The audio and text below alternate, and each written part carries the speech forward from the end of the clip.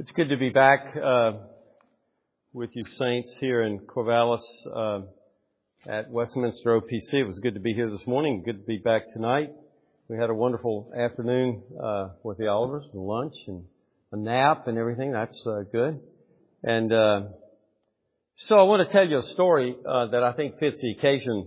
I think I've mentioned when I was here the first time a few months ago that if there's an 800-pound gorilla in the room, you ought to just call out the gorilla. So there was a young minister. It's his first church, and he showed up early in his pastorate, and the attendance was low, very low. And he was crestfallen. He was just crestfallen. There weren't many people there, and one, it was an older elder, wise elder, could tell that the young minister was kind of down because the attendance was down, and he walked up to him. The elder was a cattleman, and he said, "Son, if I go out to feed the cows and only a few show up, son, I feed them."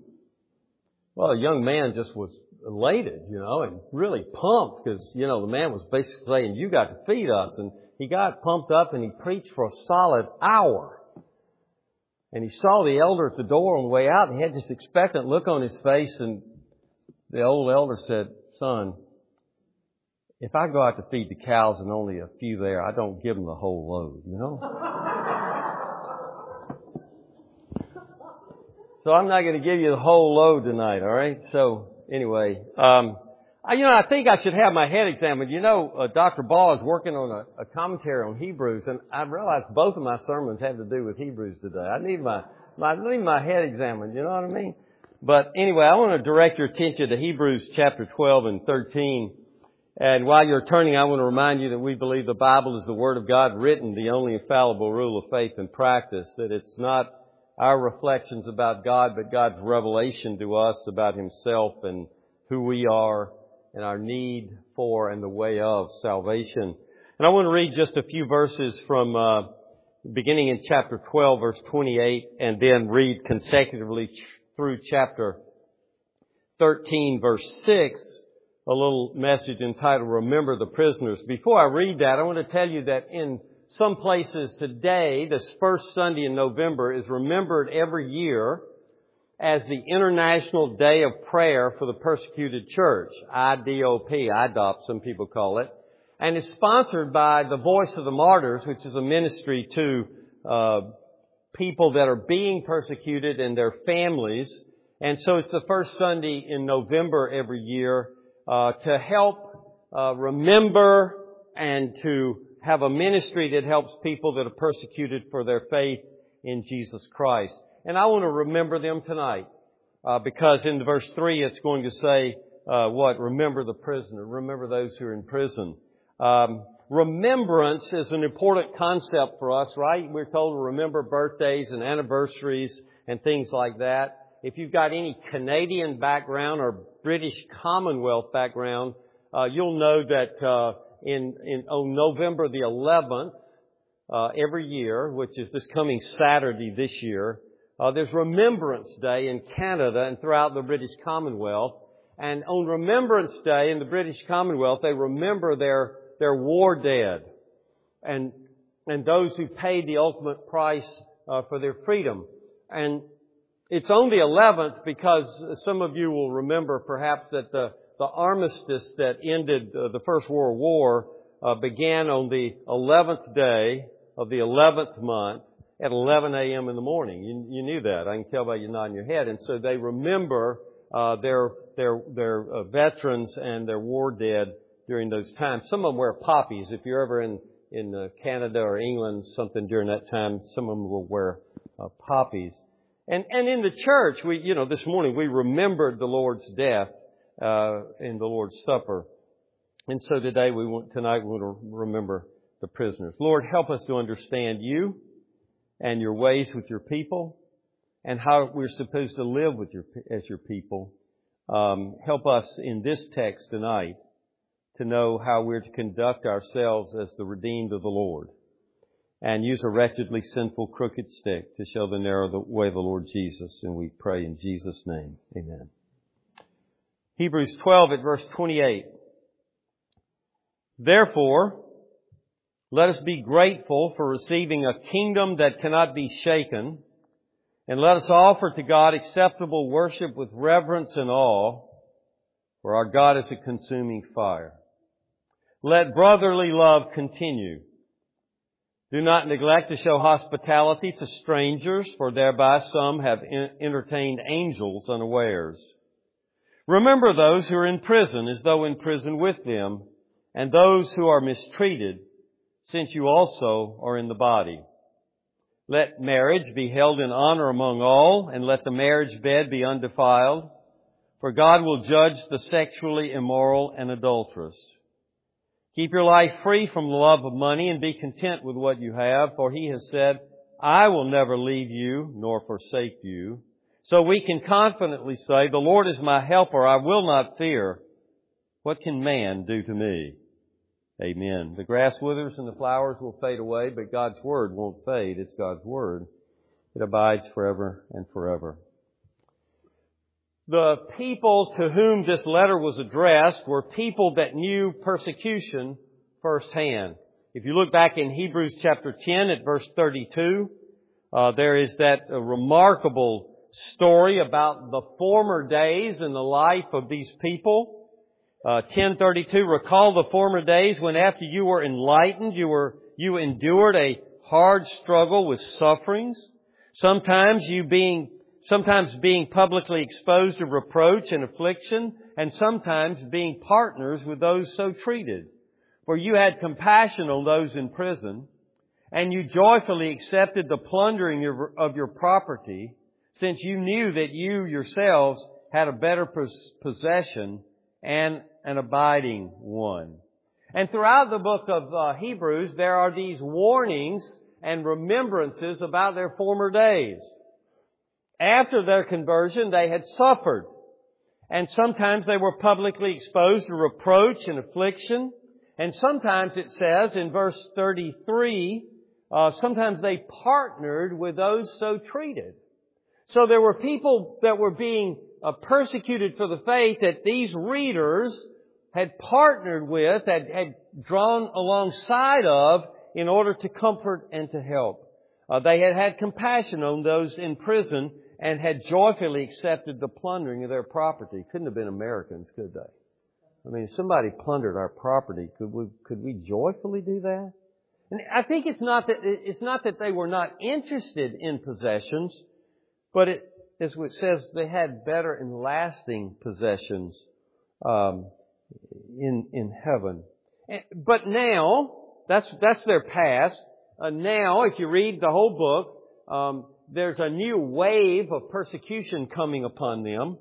And they're wavering in their commitment. They're struggling to maintain their commitment, the same level of commitment they had before. And frankly, they are in danger of falling away.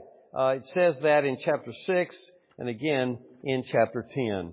And so the book of Hebrews was written to encourage them not to waver, but to continue their confidence firm to the end. Because as Jesus said, he who perseveres to the end will be saved. So it's an encouragement to them, and I hope to us as well. Now, a brief overview of the passage would give you this. It's 13:1. Let brotherly love continue.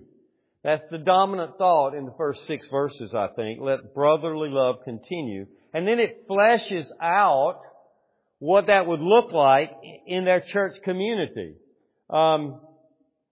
Now, I want to say that I think some of the things that the writer says here in the first 6 verses are applicable sometimes to those outside the church community.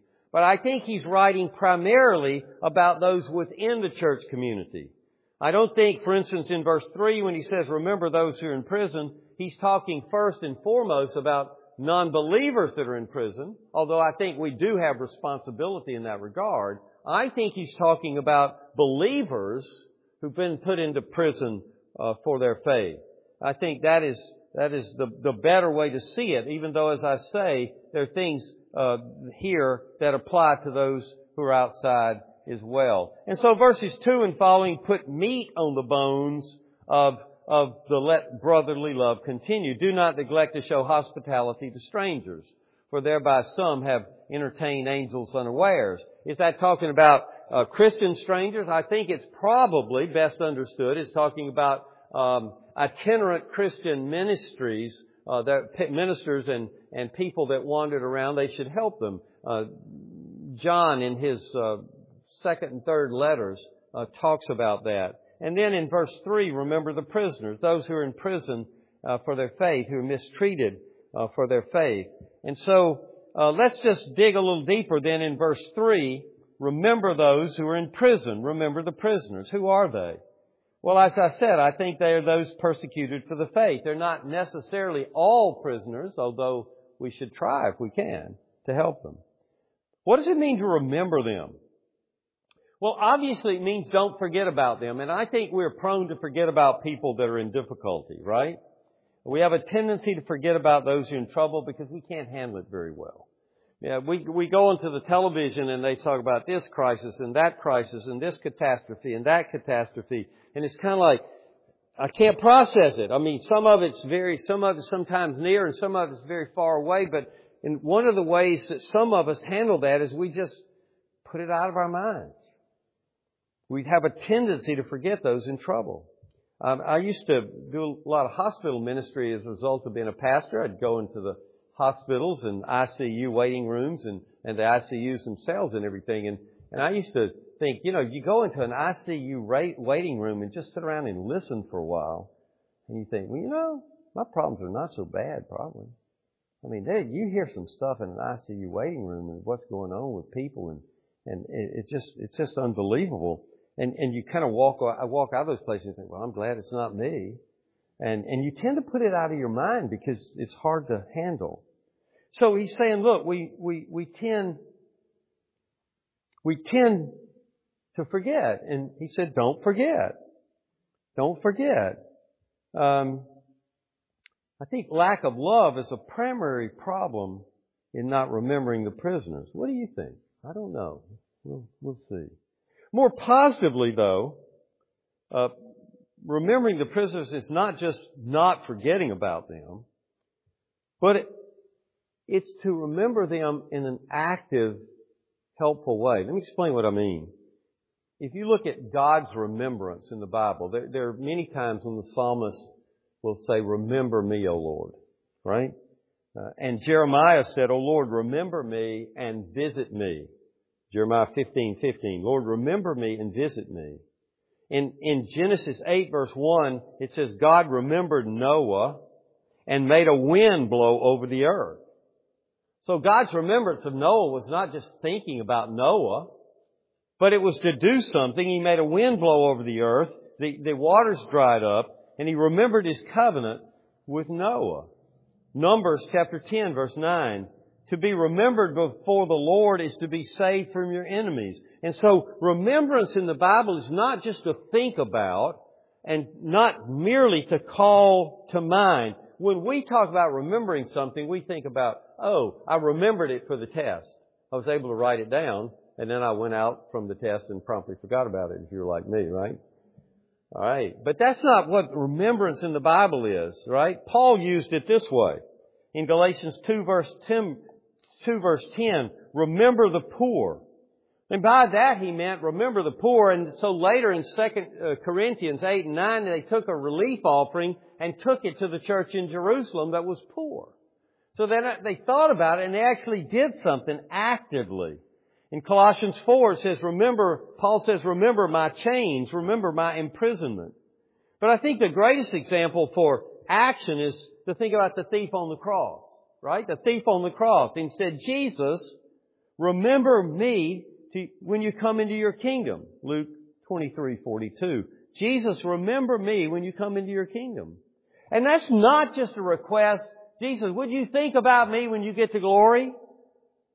It's a request that Jesus might, by sovereign grace, bring that man to glory. Right?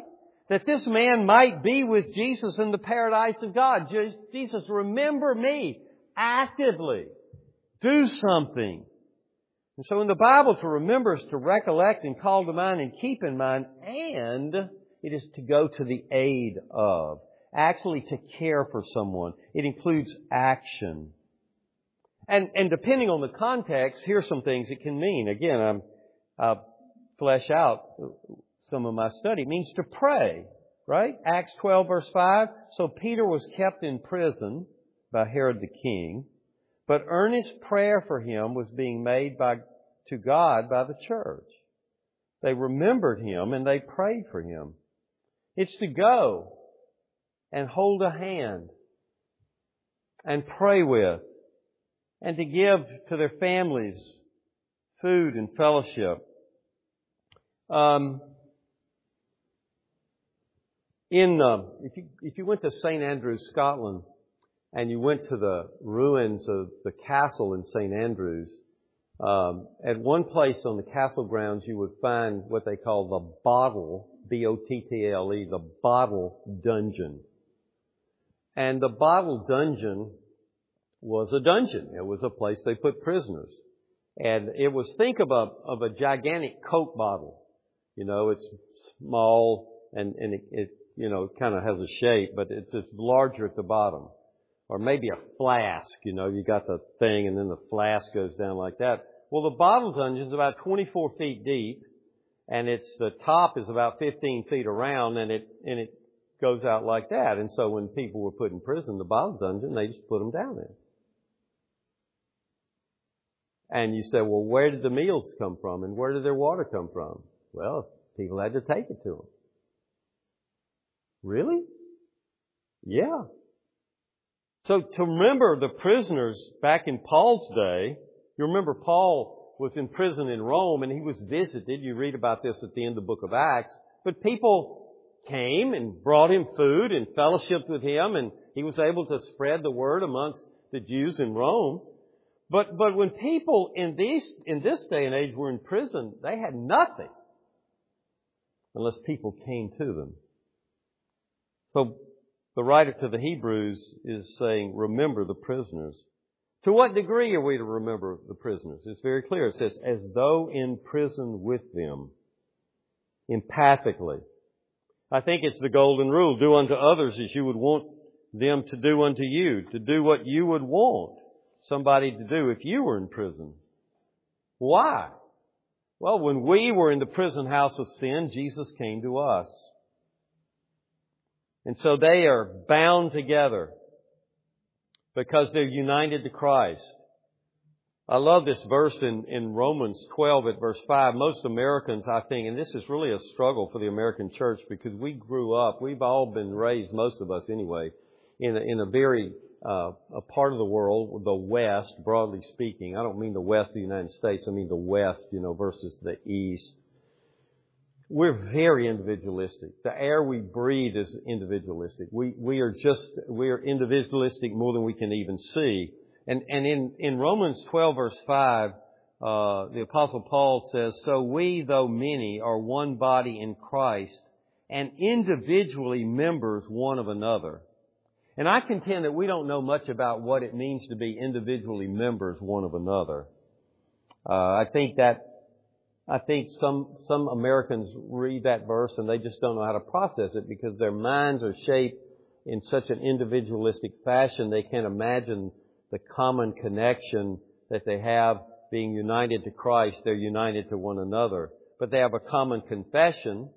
They have a common connection to Christ and one another. They have a common hope of heaven, and they have a common danger here in Hebrews of falling away. And so I think there are two views of the church, more than this, but certainly in this area, there are two views of the church out there. One view of the church is what I would call a kind of a Presbyterian and Reformed view. How did I get in the church? I was drafted. I was drafted into the church. I was sovereignly sought and brought to the church of the Lord Jesus Christ because I was sovereignly sought and brought to Christ. Right. But there's another view of the church out there not that I was drafted into the church, but I volunteered into the church. And if you have the view that you're volunteered into the church as an individual without a common connection, then I think we're going to have very great difficulty seeing that we're individually members one of another, that we really ought to help our brothers and sisters in Christ that are in China and other parts of the world. We're just not going to feel connected to them Because after all, I volunteered to be a part of this church, but all that bigger, the Church of the Lord Jesus Christ, or the capital C, that's not resonating with many of us. There was a young man in our church in Alabama who was a student at Westminster Seminary in Dallas when Westminster Seminary had a seminary in Dallas. That's a long story, what's happened to that campus and that seminary. But he was invited by a man he knew who was Chinese to go to China one summer and go into some pretty remote regions of China and train Christian leaders. And so he went, and he was way back. I don't know exactly where he was, but so far that when the police caught him and brought him in, they'd never seen a white person. They'd never seen anybody that wasn't Asian, looking. And so he was teaching, and it was just like you read in the books or in the movies or see in the movies, The police showed up, and people are jumping out windows and doors, and they're taken in and taken to the police station. They take up their laptops and send them to Beijing and deport them. And the Christians that came out of the building when the police came in and were apprehended and were beaten and that kind of stuff, they caught up with this young man in Beijing, and they said, "Don't go home and tell what happened." And he looked at him like, "Don't go." What do you mean, don't go home and tell people what? They said, "Don't go home and tell people what happened, because if you do, other people won't come. And we want you to come back, and we want others like you to come." And it just kind of broke my heart, It just kind of broke my heart. And, do we feel connected to people like that? Do we think, well, they're over there, I'm over here. It doesn't have anything to do with me. But if we're sought and sovereignly brought into the one church of the Lord Jesus Christ, and if they're united to Christ like we're united to Christ, then we are connected to them. If A is connected to B and C is connected to B, then A and C are connected to one another, right? This is basic algebra. Except I'm applying it to the church of the Lord Jesus Christ. So, the second application is remember the prisoners and the standard as though in prison with them. And then it says, and remember those who are mistreated. Who are those who are mistreated? Well, these are those who are persecuted for the faith. It probably includes those who are in prison, but it's a larger group, right? These are people that are mistreated, but they haven't been incarcerated. And I would say that they're probably mistreated 4 ways, okay? I think they're probably mistreated physically and socially and economically and judicially. Let me explain what I mean by that. Physically, these are those who might have been beaten, and we've read about that in chapter 10, and you could also read about that in chapter 11. Others suffered mocking and flogging and even chains and imprisonment. This is 11:36. They were stoned, they were sawn in two, they were killed with the sword. They went about in skins of sheep and goats, destitute, afflicted, mistreated, of whom the world was not worthy, wandering about in deserts and mountains and in dens and caves of the earth. Wow. Yeah, mistreated physically. You turn to 2 Corinthians chapter 6, which we won't do. You can read Paul talking about the imprisonments and the floggings and the number of times he got the 39 lashes and all that kind of thing. And today Christians are beaten and raped and burned out. Today, brothers and sisters in Christ, people with whom we will spend eternity if we know Jesus. Physically mistreated. Remember those who are mistreated. Socially, they're mistreated. By that I mean maybe forbidden to gather to worship, like the people in China. In Presbyterian history, the Scottish Covenanters. They were told people that believe like you and I, that would worship like you and I, and they were told you can't worship that way. And so they would go out into the heather and heath. They would go out and worship in the wilds of the Highlands of Scotland. And because if they were caught, they would be at best imprisoned. socially outcast, economically. I mean, Christians are persecuted by being taxed in ways that other groups are and requiring licenses and being boycotted and being looted. And we talked about confiscation of their property in Hebrews 10. And then judicially, in injustice in court. Oh, well, they're a Christian. Well, we can take advantage of them because they're a minority group in this country, you know. I knew a guy had been a missionary in Pakistan. This is 40 years ago. And he said, we have to be very careful. We have to be very, very careful. These are those who are mistreated for their faith. They're our brothers and sisters in Christ. These are people that you might sit down at the Lamb's wedding banquet and they'll be sitting across the table from you. Yeah. No surprise in all this, right? I mean, Jesus said, blessed are those who are persecuted for righteousness' sake, for theirs is the kingdom of heaven. Blessed are you when others revile you and persecute you and utter all kinds of evil against you falsely on my account. Rejoice and be glad, for your reward is great in heaven. For so they persecuted the prophets who were before you.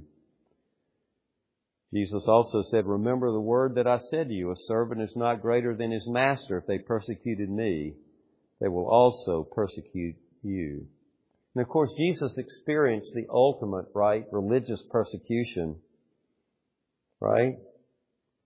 He came into his own, and his own received him not. Not only did they not receive him, but they crucified him. They crucified him, a substitute sacrifice for sinners who would believe in him. Paul taught about this. For it has been granted to you that for the sake of Christ you should not only believe in him, but also suffer for his sake, engaged in the same conflict that you saw I had and now hear that I still have. He wrote to Timothy about it and said, indeed, all who desire to live a godly life in Christ Jesus will be persecuted.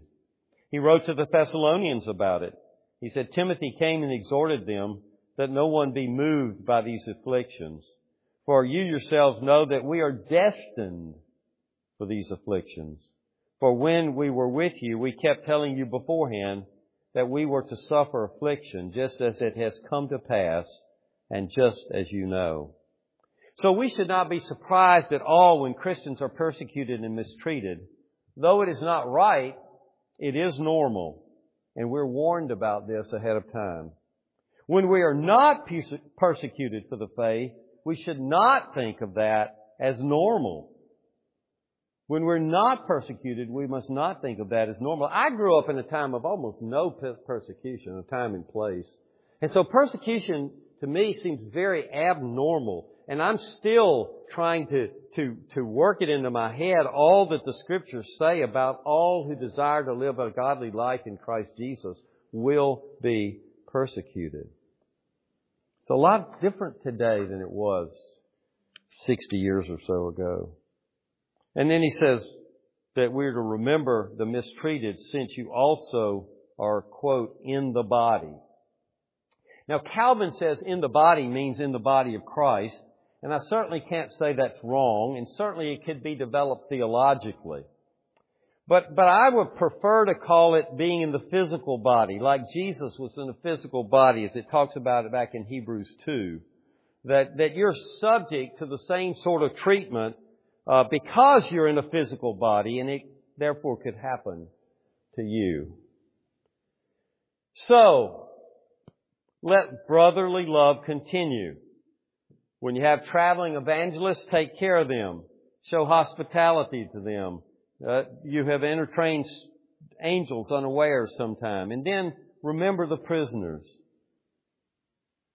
Remember the prisoners as though in prison with them. And those who are mistreated, since you also are in the body. I want to go back to an image I mentioned a few minutes ago. Someday we'll, I guess, sit down at the Lamb's wedding banquet that's mentioned in Revelation 19 and 20. And we will sit down perhaps with people that were persecuted, perhaps martyred. And they may ask us, did you remember us? Did you remember us? What will you say to them? What will we wish that we could say? What should we do? Well, I don't know all we should do, But certainly we need to remember that we too were in the prison house of sin when we were dead in our trespasses and sins. And when we were helpless and had no claim on God, He took the first step. He remembered us. He came to us. He sovereignly sought and brought us. That's why Jesus said, "Come, you who are blessed by my Father, inherit the kingdom prepared for you before the foundation of the world. For I was hungry and you gave me food. I was thirsty and you gave me drink. I was a stranger and you welcomed me. I was naked and you clothed me. I was sick and you visited me. I was in prison and you came to me." And they said, "When did we do that?" And He said, "Well, in that you did that to the least of these, my brothers, you did it unto me." Let's pray. Lord our God, forgive us our forgetting of those that are in prison and persecuted and outcast because of the faith that we hold so dear. We talk about things being difficult in Oregon for believers, but Lord, not nearly so much as in some other places. Yes, real here, yes, but not like the Christians in China, not like the Christians in certain parts of the Middle East. Forgive us that we forget, and help us to remember in an active way that actually takes action and makes a difference. So that we come to the Lamb's wedding banquet, we sit next to someone who died for the faith. We can honestly reply that we tried to help our brothers and sisters that were in difficulty. Hear us because we ask through Christ. Amen.